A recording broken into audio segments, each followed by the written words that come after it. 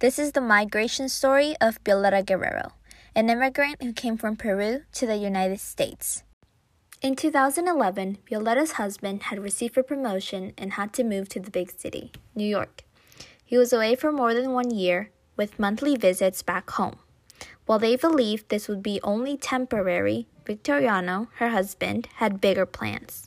After completing 3 months of submitting documents and saving up money for his family's visas as well as green cards, which in total cost $24,000, Violeta left behind her whole life in order to give her children a better life. She left behind her home, whom she and her husband had built from the ground up. She left her parents and family and friends, and her homeland where she had grown up her entire life. Violeta had only seen the U.S. through movies and TV shows, and once she arrived, she wasn't disappointed. Violeta was mesmerized by the large skyscrapers and parks such as Central Park that had beautiful green trees. Comparing it to Peru, the U.S. easily defeated it. They had large, beautiful trees everywhere, where in Peru there were barely any leaves in the so-called trees. The streets were clean and the people were all nice. Violeta remembers her first day in the big city. She didn't care that she couldn't understand a single thing that they were saying.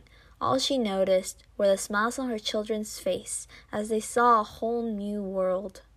A place where they could succeed and have opportunities to be whatever they wanted.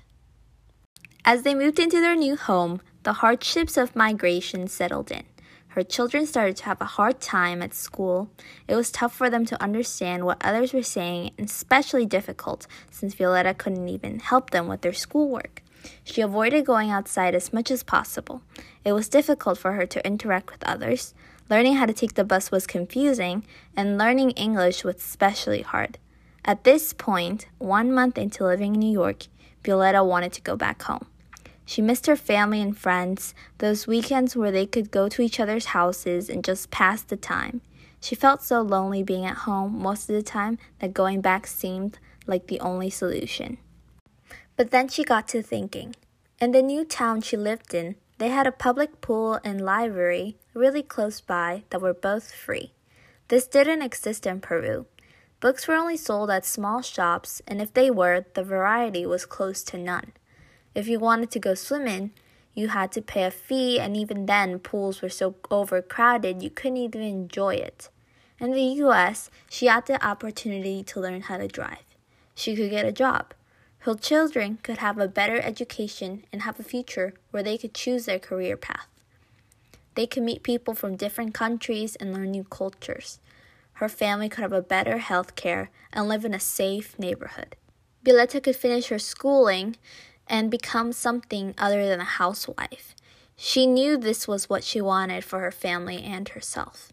And sure that the U.S. wasn't perfect, but it didn't compare to the problems in Peru. Violeta knew she had to stay, so she tried harder. She started her own little business of selling cookies from her home and offered it to anyone she came in contact with. Her husband soon met new friends who helped them settle and gave her company. Violeta tried her best to support and encourage her children to keep learning English, giving them all the resources she could. Economically, they did really well. Her husband had a stable job that gave them health insurance. She had adjusted to the way of living in the U.S. and found that it was not only better, but an environment she wanted to live in, a place where she knew the possibilities were endless.